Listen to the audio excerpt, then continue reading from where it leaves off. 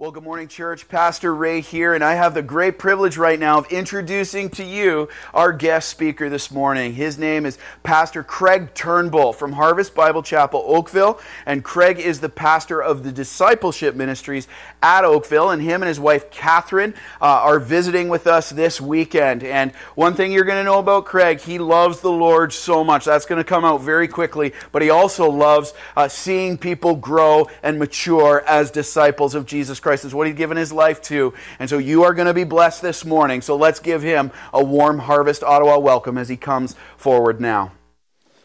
Hey, that's great. Thank you so much for having me here. Just want to say, two things by the way before we start here this morning. I don't know how you feel about that city to the south, Toronto. Sometimes I go out west and people not big fans. But can I just say that there's a little church in the suburbs, not in Toronto, but a church in the suburbs that I have witnessed on several occasions, hundreds of adults gathering together to pray for this community and this church. So I just want to, before I start, I just want to bring you warm greetings from Harvest Bible Chapel in Oakville and say that we love you guys. It's so fun. It's actually this real moment. It's like Christmas. You pray, you want something to happen. You think about it happening, and then you actually get here and you see it. So this is the first time I've ever been here, and I actually get to see what God has done already in this church. So that's the first thing I want to say. The second thing I want to say as we start today is just how thankful I am for your senior pastor. When I met Ray about probably 2 years ago, I quickly realized I've never met any other human being like Pastor Ray in my life. The level of intensity and yet the level of sincerity and love for the Lord was just fantastic. So I'm really, really thankful and humbled to be standing here in his place this morning and to be God's messenger this morning. If you've got a copy of God's Word, I would invite you to join me in Mark chapter 7. We're going to look today at a passage that has, honestly, if you look at it and walk through your regular Bible, and if you need a Bible, we've got wonderful ushers that would love to put one in your hand. So just raise your hand and they'll get one to you.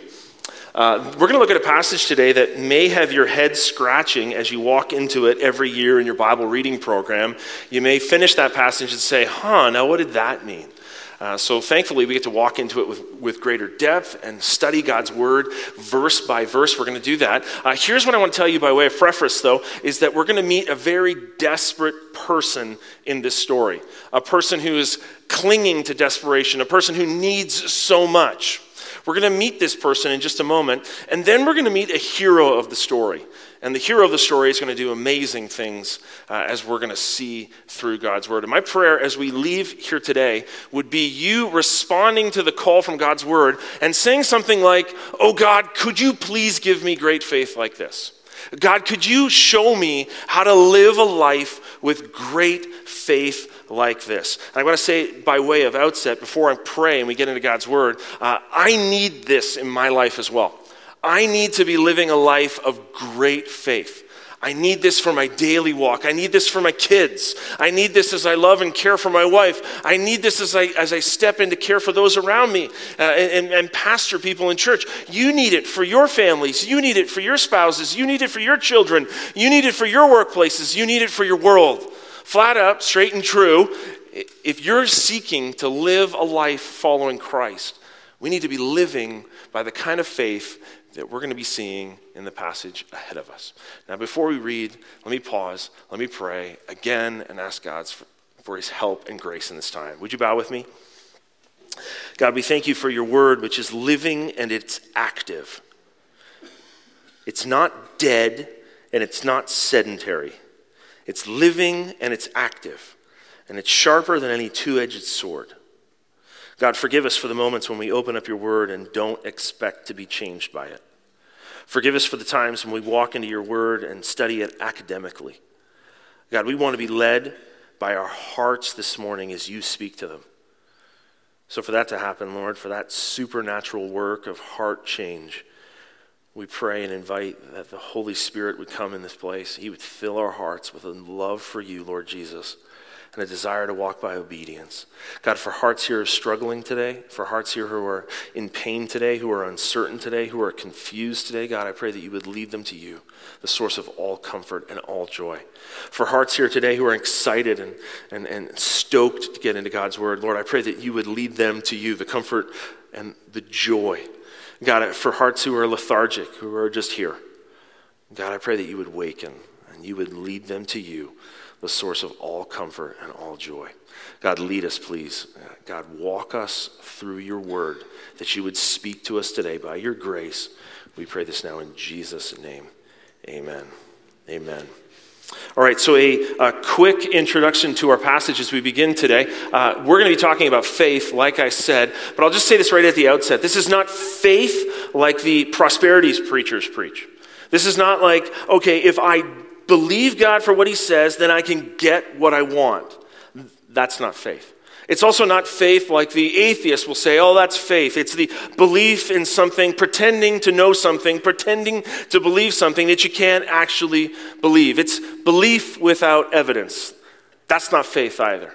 The faith that we're talking about is the faith that the Bible describes in Hebrews chapter 11, verse 1. Maybe even on your screen. This is what Hebrews 11:1 says. Now, faith is the assurance of things hoped for, the conviction of things not seen. This is the assurance. I believe it. I know it's true, even though I can't see it. It's the assurance of things not seen. You know that it is there. You believe it. That's the kind of faith we're talking about today. It's certain conviction about what God has heard and said and done. One writer put faith this way. He said it's this: trust or dependence on God based on the fact that we take him at his word and believe what he has said. Trust or dependence upon God based on the fact that we take him at his word and believe what he has said. Certain conviction of what you have heard about God. Now, into this text we go, and you know how sometimes when you read a passage in one of the Gospels, let's say in Mark, and then you read it again, you can find the passage found somewhere else in another Gospel writer? Have you ever seen that before? Where you're like, oh, that story's there in another Gospel writer. Well, one of the other Gospel writers, Matthew in particular, he picks up this story, and the end, the culmination of this story is when Jesus turns to the woman and says, oh, woman, great is your faith. The story that we're about to read is the story of a very unlikely person, a desperate person who turns pro at faith right before our eyes. This is a professional faither. That's not really a word, but let's use it right now. As a professional faither. If we're about to watch a baseball game and she's pitching, you're about to witness a perfect game. And here's what we should be saying again as we leave today. Oh Lord, for great faith like this. Let's go through this verse by verse. Mark chapter 7, beginning in verse 24. Finally, God's word. Here we go. And from there he arose and went away to the region of Tyre and Sidon. And he entered a house, and he did not want anyone to know, yet he could not be hidden. Now let me just set the scene here for you. Let's pause. Remember the two ingredients of our stories that we're going to see. This is not my outline, but the two ingredients, the desperate person and then the hero. Enter the hero, Jesus Christ. But here's the thing. He's in kind of a weird spot. He's in the region of Tyre and Sidon. Now, I don't know if we have a map for you guys. Yeah, so Tyre and Sidon, if you can see the Mediterranean Sea there, and you see the province of Phoenicia, if you ride up the coast on Phoenicia, you see those two city-states of Tyre and Sidon. Now, if you read the Old Testament at all, you will read that these are often mentioned cities. And they're often condemned cities. These are cities where not much good happens. These are Gentile cities. Jesus is Jesus is nowhere near Jerusalem. He's nowhere near Jericho. He's nowhere near Bethlehem. He's not even in the province of Judea. He's not even in Israel. So what's he doing here? Well, there's two options. There's really two options. You look back in chapter 7, beginning in verse 1, we can kind of see the first option maybe. You see that now when the Pharisees gathered to him. Now what's going to happen here is the Pharisees are going to come up to Jesus in the beginning part of chapter 7, and they're going to say to him, hey, Jesus, Jesus, Jesus, we have seen that your disciples eat their food without washing their hands. And you can picture them go, yep, we've seen that. We got him now, we got him now, we got him now. And Jesus, the next few verses, he kind of says as a nutshell, oh, you got to be kidding me. Unwashed hands is the big thing for you? Unwashed hands? Look at verse 20. He lands the plane and he said, what comes out of a person is what defiles him. It's not what his hands have. It's not the outside of a person that defiles him. It's the heart. It's the heart. It's the heart. Jesus will say this over and over again in the Gospels. It's the heart. And what ends up happening is Jesus and the Pharisees go at loggerheads. And so here's one reason why Jesus is entire in Sidon or that region, because he just needs a break. He's got to get away from this. He's just got into it with the Pharisees, and he needs a break from people. He's tired of being around people. He's just sick. He needs a break. He needs a vacation. Now, how many of us think that that's the truth? That's a good answer. Do you ever think that Jesus needs a vacation from you? Have you ever had this moment where you crawl out to Jesus and you think that Jesus answers you? Oh, come on, you again? I have heard from you like 3 times today. It has been an especially needy week from you, Craig. I need a break from you. Oh, praise the Lord, praise the Lord. That is never the heart of our God. Come to me, call to me, let me hear from you, says our God. Never, never, never does God need a break from us. So what's he doing there? What's he doing in Tyre and Sidon? Do you know what else happened in Tyre and Sidon with Jesus' ministry? Nothing. Nothing. Nothing even happened within 30 miles of that. So what's he doing here? I'll tell you what he's doing here. He's there to introduce us to an MVP of faith. A woman who has zero business talking to a Jewish rabbi, but who comes boldly. Look at verse 25. We've set the scene. But immediately, now Mark is telling us this is an urgent moment. Immediately, a woman whose little daughter had an unclean spirit heard of him and came and fell down at his feet. Verse 26, now the woman was a Gentile, a Syrophoenician by birth, and she begged him to cast the demon out of her daughter. Now consider what's happening, and I'm just setting the scene right here. I haven't said anything profound so far in the message. Don't worry, you have not missed the outline. Okay, it's coming in a second. But look at the scene. Here's Jesus, who looks like he's on vacation, but he's not on vacation. He's out of Israel. He's in a house where he wanted to remain anonymous, the text tells us, but he cannot be hidden. And then he's interrupted by this woman who falls desperately at his feet. Enter the desperate person at the feet of the hero. Why is she so bold? Why is she so brave? Why is she running into this room she has no business being in? Why is she doing this? Well, because she's a parent. And listen, if your kid is sick, it doesn't matter what you have to do. It doesn't matter how many walls you have to climb over. It doesn't matter how many fences you have to break down. It doesn't matter how many nursing stations you have to pound out. You get what you need to get for your kid. It doesn't matter that this is a Jewish man, a holy man on vacation, so it seems. She runs in and she falls at the feet of Jesus on behalf of her little daughter. Now, did you see that in verse 26? Her daughter, it says there, the text, her daughter. That word there behind daughter is actually little daughter. There's a diminutive form of daughter being used. What's that mean? Well, there's daughters, and then there's princesses. If you're speaking Spanish, there's mija and mijita, little girl, precious daughter. I'm a dad with daughters. There's a name I call each of my girls that speaks of this. They're my precious daughters. I don't care how tall they get. I don't care how big they get. They're precious. That's the term being used right here. Why is she so indignant? Why is she so brave? Why is she so courageous? Because this right here is mama love on display. She's running on behalf of her precious daughter.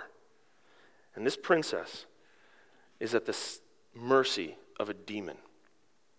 Now, we can't go into this in detail this morning, but that was a thing back then, and it's a thing today.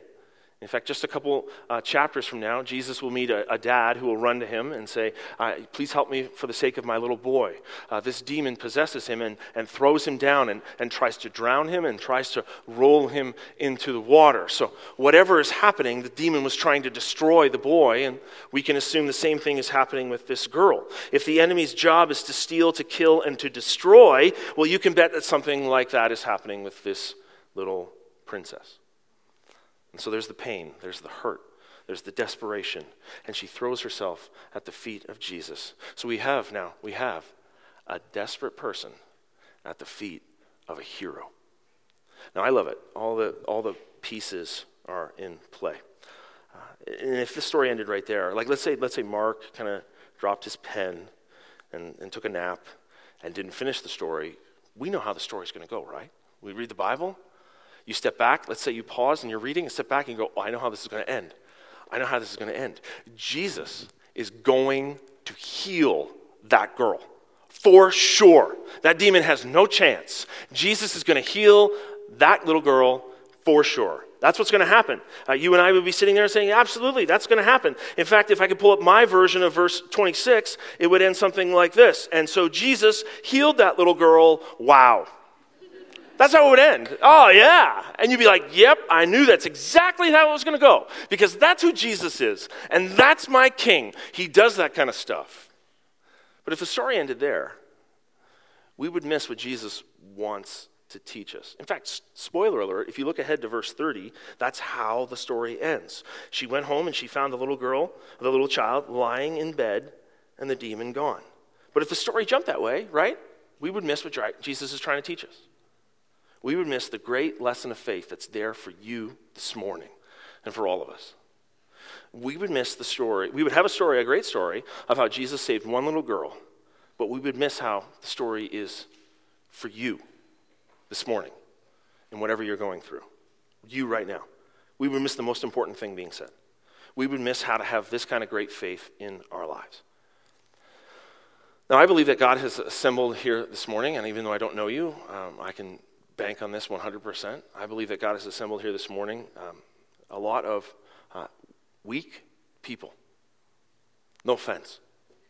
I believe that God has assembled here this morning probably several desperate people struggling with things in their lives, with the struggles in their home, with the struggles in their health and their finances, with the sin that wants to take them down. And there's a heart within you that says, Lord, please help. Please do something about this situation. Please do something with my marriage. Please do something with my work. Please do something with that relationship I have. Please do something with that personal crisis I'm going through. Please help me with my finances. Please help me with my health. I believe that God has assembled maybe a sampling of that here this morning. I don't know about you, but I want this kind of faith. The faith of the Syrophoenician woman that we're about to see. And I pray, oh Lord, for great faith like this. And I pray you pray that as well. Oh Lord, for great faith like this. I want to be filled with faith at the feet of Jesus to see God change me and change my family and change my circumstances and to grow me and to move me through this life, holding me, even though this life is filled with so much pain and so much difficulty. Oh Lord, for great faith like this. Now, how do I get this in my life? How do I get this great faith? Well, there's a simple equation I want to put in front of you. This is not my outline. I'll just say this. This is not my outline, okay? But here, I still have not yet got to my outline, and you're probably thinking, what kind of preacher is this? And he has not given us anything to write down yet. But let me show you this. This is the equation I will put in front of you. Blank plus blank equals great faith. And I will tell you this is not like some mathematical equation where we can increase the left side and the right side and we'll get the same figure. No, you need the essential ingredient in the first blank, you need the second blank essential ingredient, and then you get great faith. There's no other way to get this. This is the only way you can do this. Nothing else adds up to this, okay? So both blanks are essential. You miss one, you lose it all. Let's fill in the first blank together, verse 26. And again, I still have not given you the outline, and I know that. Verse 26, now the woman was a Gentile, a Syrophoenician by birth, and she begged him to cast the demon out of her daughter. Look at this. And he said to her, let the children be fed first, for it is not right to take the children's bread and throw it to the dogs. And all God's people said, what? What did Jesus say? Did I read that right? Let the little children be fed first, for it is not right to take the children's bread and throw it to the dogs. Dogs. And maybe you're reading this with like your 21st century mindset, and you're thinking, well, maybe he means like fluffy white dogs, like home pet kind of dogs. No, that's not what it is. This is a subsistence culture. They're scratching out a living. You don't have fluffy white dogs. You eat fluffy white dogs. Maybe there's a word for us here in that. No, dog was a derogatory term. It was a Jewish term that the Jews would use for the Gentiles, the outsiders. You're not fluffy and white and cute. You're a scavenger. No matter how you slice it, Jesus has just called this woman a dog. Now that's confusing because it doesn't seem to gel with what we've seen already with Jesus. In chapter 7, verse 1, Jesus has just talked to the Pharisees and said, listen, it's not about what's on the outside that counts. It's not about the outside and look of you. Jesus isn't racist here. This is not what's going on. So what's happening here?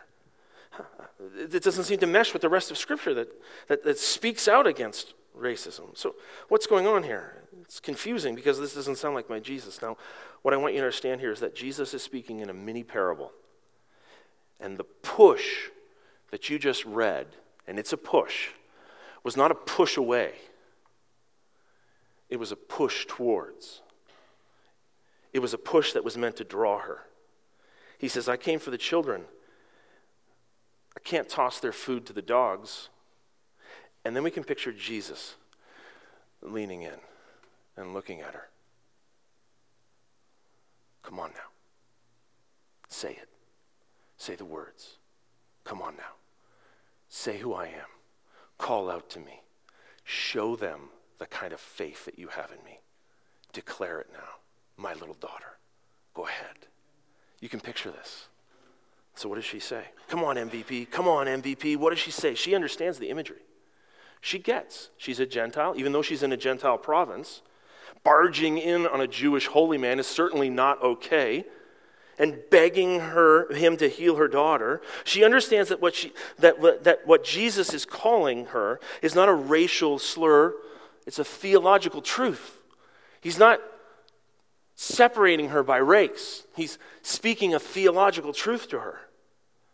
The Lord knows this too. And watch. This is where this desperate woman now becomes the hall of faith, faither. Before your eyes. Oh Lord, for great faith like this. Verse 28, and this is the central verse of the passage, so pay attention. Verse 28, but she answered him, yes, Lord. Yet even the dogs under the table eat the children's crumbs. See this.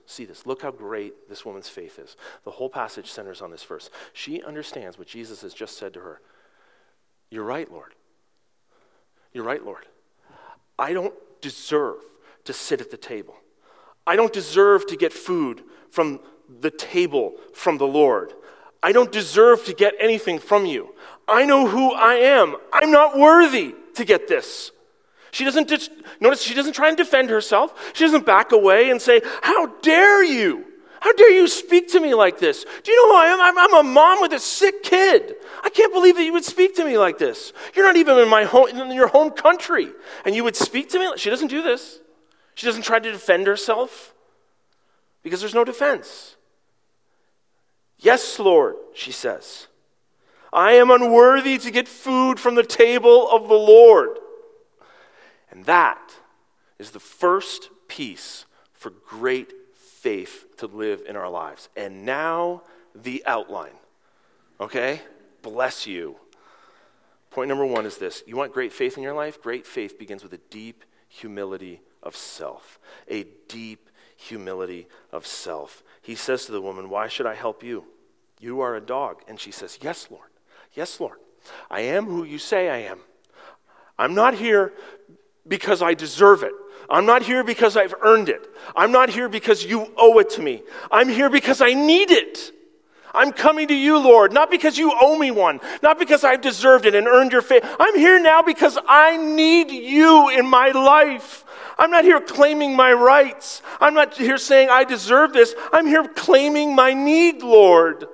Please help. I'm no one special. I'm in a constant struggle with myself, my sin, my selfishness. I don't deserve the grace of the Lord. I need the grace of the Lord. And you can do it, she says. Great faith begins with a deep humility of self. She didn't deserve to eat at the table and eat the bread. But you know what? Neither do I. And neither do you. That's the message that this book says over and over and over again, is that we are not worthy of the grace of God. This is the message, though, that is very, very, very far from what the world is teaching you right now. You walk out these doors, and the world will tell you, you deserve it.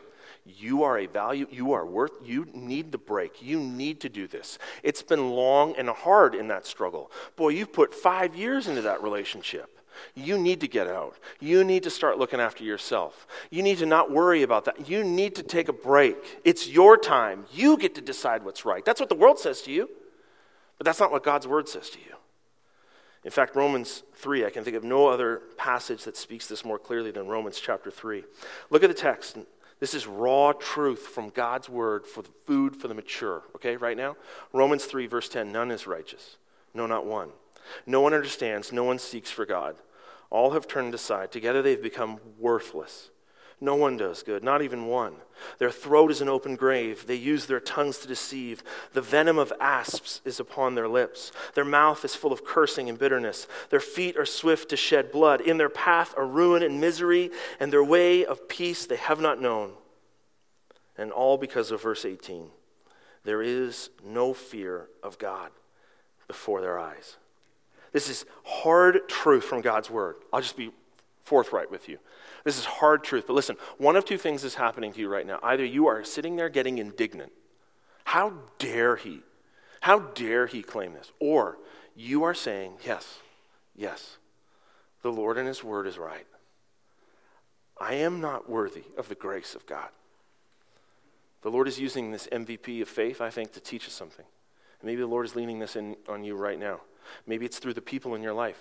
Maybe it's through the circumstances in your life, the hurts, the pains, the illnesses, showing you what's in your heart, exposing you for who you really are, meaning to humble you, to break you, to crush you, to show you that you are smaller, way smaller than you thought. Understand this, understand that. If this is happening in your life right now, that's a gift from God, meaning to lower you so that you might grab hold of this great faith. And instead of beating your chest and saying, you're wrong, I deserve a better life than this. I deserve more than this. You're saying with God's word this morning, you know what, you're right. You're right. I don't deserve this. I am who he says I am. Until God gets us into that place, with that deep humility of self, you won't find the great faith that you need in this life. Here's what Tim Keller said. He described this passage this way. He said, this is the gospel. If you say, I see, Jesus says you're blind. If you say, I'm blind, Lord, he says, finally you see. If you say, I'm all right, he says, you're condemned. If you say, I'm condemned, he says, all right, I took your condemnation for you. Until you can say, I can't do it, until you can say, yes, Lord, you will not find this great faith. Great faith begins with a deep humility of self. So let's put this in our little simple equation. Here it goes. Little me plus blank equals great faith. Oh, what's the blank? I'm dying to know what the blank is. What is it? Oh, Lord, for great faith like this. For hearts to see this great need is. They know they can't do it. What's the next part? Great faith begins with deep humility. Great faith begins very, very low, a low view of self. But look at the other half of verse 28. Look at verse 28. But she answered him, yes, Lord. Yet even the dogs under the table eat the children's crumbs. What she's saying here in the other half of her statement is very, very critical. Yes, Lord. Part one, I know I'm not worthy to sit at the table. But I'm not asking for a seat at the table. I'm asking for scrap that could fall from your hand. Even just a little bit of you, Lord Jesus. is all that I need. Even just a crumb of the grace that you would have to offer is enough for me. Just give me that. I don't deserve more, but just give me that. You can do that. You see, great faith begins with a deep humility of self, and then this point number 2, it launches into a soaring confidence in Jesus Christ. A soaring confidence in Jesus Christ. You can picture the woman saying, as Jesus speaks to her and says, it's not right to give the children's bread to dogs. She says, you're right, Lord, about that. I am who you say I am. I am who you say I am. I don't deserve to sit at the table. I don't deserve to get food from the table of the Lord. I'm not here because I'm worthy. I'm here because I'm needy. And then part 2, I'm here because you are great and glorious. I'm here because you are a generous God. You are a powerful God. I'm here because you can do anything. I'm here because you can forgive. I'm here because you can repair. I'm here because you can reconcile. I'm here because you can carry me even in my weakest days. I'm here because you can heal. I'm here because you can save. Because you are glorious. And all I need is you, Jesus Christ.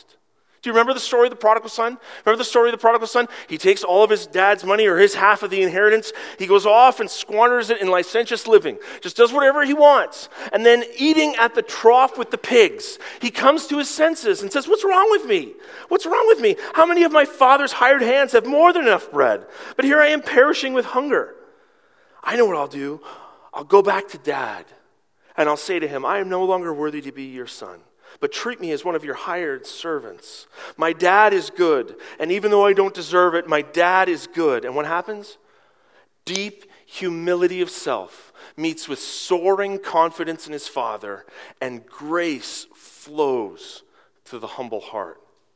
What about the prophet Isaiah? Remember in chapter 6, he sees this great vision of God high and lifted up, and Isaiah responds in great grief and says, woe is me, for I'm lost, for I'm a man of unclean lips, and I dwell in the midst of a people of unclean lips, for my eyes have seen the King, the Lord of hosts, and he's broken and a shattered man. And what happens? The angel takes the fire with his tongs and places them on the lips of Isaiah and says, your guilt has been atoned for. What happens? The soaring confidence in his God has met with the deep humility in his heart, and grace has flowed down to the humble heart. What about Job?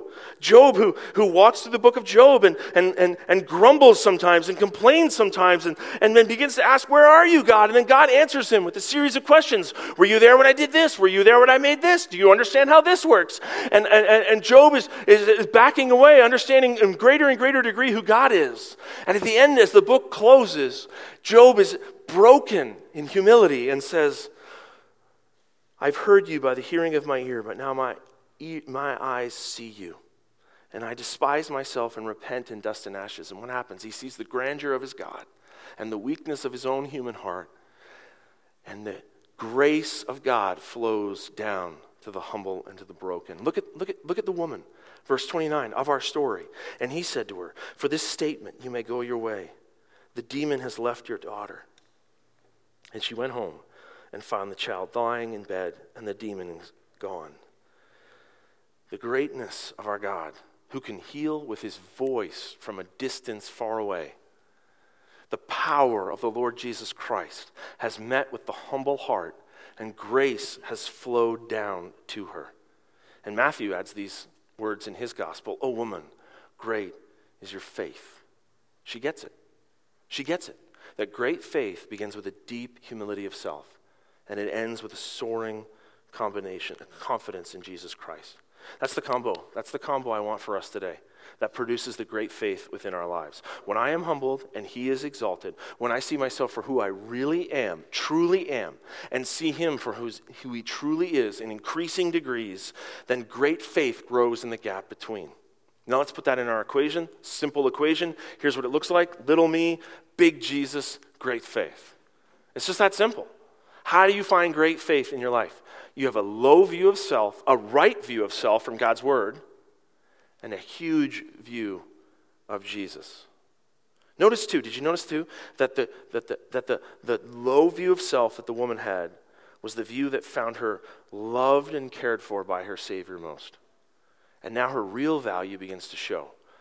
I'm not valuable because of the things I can do. I'm not valuable because of the things I can say or the accomplishments I can have. I'm valuable because God loves me. That's what the heart with great faith finds its real value. Both of those blanks, by the way, are essential. You need the little me and the big Jesus. What happens if you mess it up? In fact, let me put this chart up for you, okay? So if you mess it up, let's say you've got a little view of Jesus and a little view of self. That leads you to despondency. That leads you to this place that's something like this. This is so hard. The trial is so difficult. The problem's so big. Nothing and no one can help me. I'm lost. I'm gone. I can't get out of this. What about Jesus can't even help me. I'm so far gone in this situation. This problem is so beyond him. It's so huge. It's so difficult. No one can help me. And then you begin saying things like, it's never going to change. It's always going to be like this. No one sees me. No one cares. Little view of Jesus, little view of self, you get despondency. What about a big view of self, little view of Jesus? You get arrogance. Look at me. I'm great. I'm awesome. I can do anything. I have done anything. I'm amazing. What do you think of Jesus? Jesus. 2,000 years ago, some guy who lived and died, maybe rose again. I don't know. Jesus. What can Jesus help me? Look at me. I'm amazing. I can do anything. Anything about me. I'm just so great. That's arrogance. Little view of Jesus, big view of self. What if it's a big view of Jesus and a big view of you? Look at me. I'm amazing. Oh, you're amazing too, Jesus.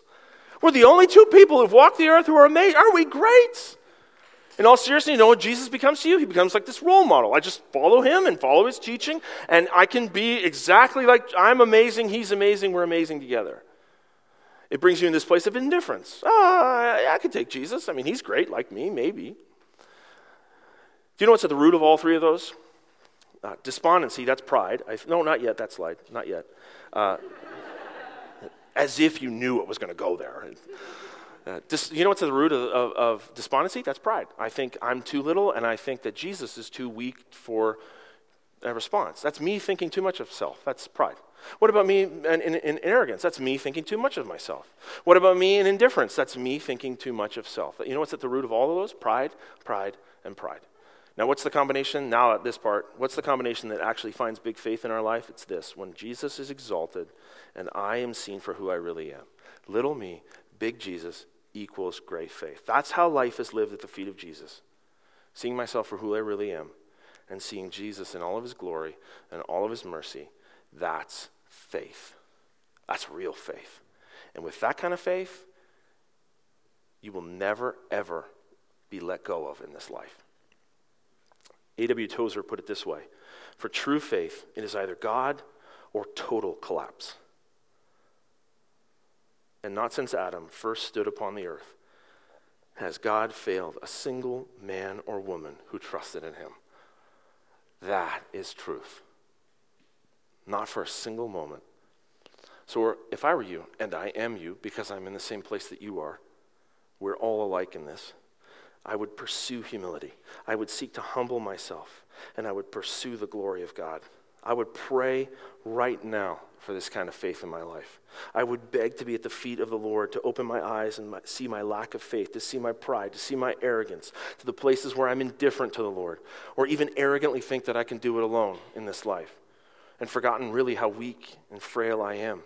I would beg at the feet of Jesus for sight to see the places where I'm despondent, maybe, even filled with self-pity, and have forgotten that Jesus can do anything, and can save anyone, can rescue anyone, and help any circumstance. I would ask him for this kind of humility. I would beg him for a renewed understanding of who he is, of his greatness, of his power, of his glory, of his love. Let God be high and exalted, that I be humbled by him, and find myself loved by him and cherished by him and carried by him. Little me plus big Jesus equals great faith. Let me pray.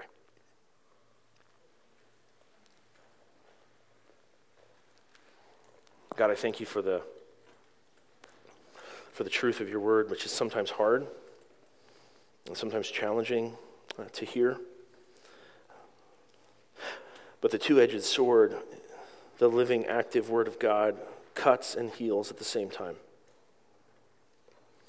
God, I pray for our hearts now in this place, struggling maybe with the reality of what we've heard or the reality of our lives. Lord, I pray that you would break us, that you might heal us, that you would bring us low, that you might lift us up, that you would expose things in our hearts, arrogance, pride, self-sufficiency, lack of humility, lack of trust, discouragement, and a loss of sight of you. God, would you expose that in our heart? Would you remind us again of the truth of the gospel? The truth of the gospel is not that I fix myself and get better. The truth of the gospel is that I am broken and weak and frail and need you for everything. Just as I sit here right now or stand here right now and don't cause my heart to beat and don't cause my lungs to fill, Lord, that's the kind of grace I need to fill me today. I need you to be helping me today. I need you to be leading me today. God, that you would grow a great faith in my life. It's either faith in you, God, or faith in me, and I don't like that. I don't like the alternative. In my weakness, I need you. So God, would you humble me, please? Like this Hall of Fame faith. God, would you bring to me a greater understanding of who I am and my neediness for you and my brokenness for you. And then, God, would you be exalted before me in my eyes? That you would be seen to be most glorious. That I would find my joy and my life in you. God, I pray that you would lead us, even as we respond now in song. I pray that this song also would be a moment of worship to you as you hear our hearts. We pray this in Jesus' name. Amen.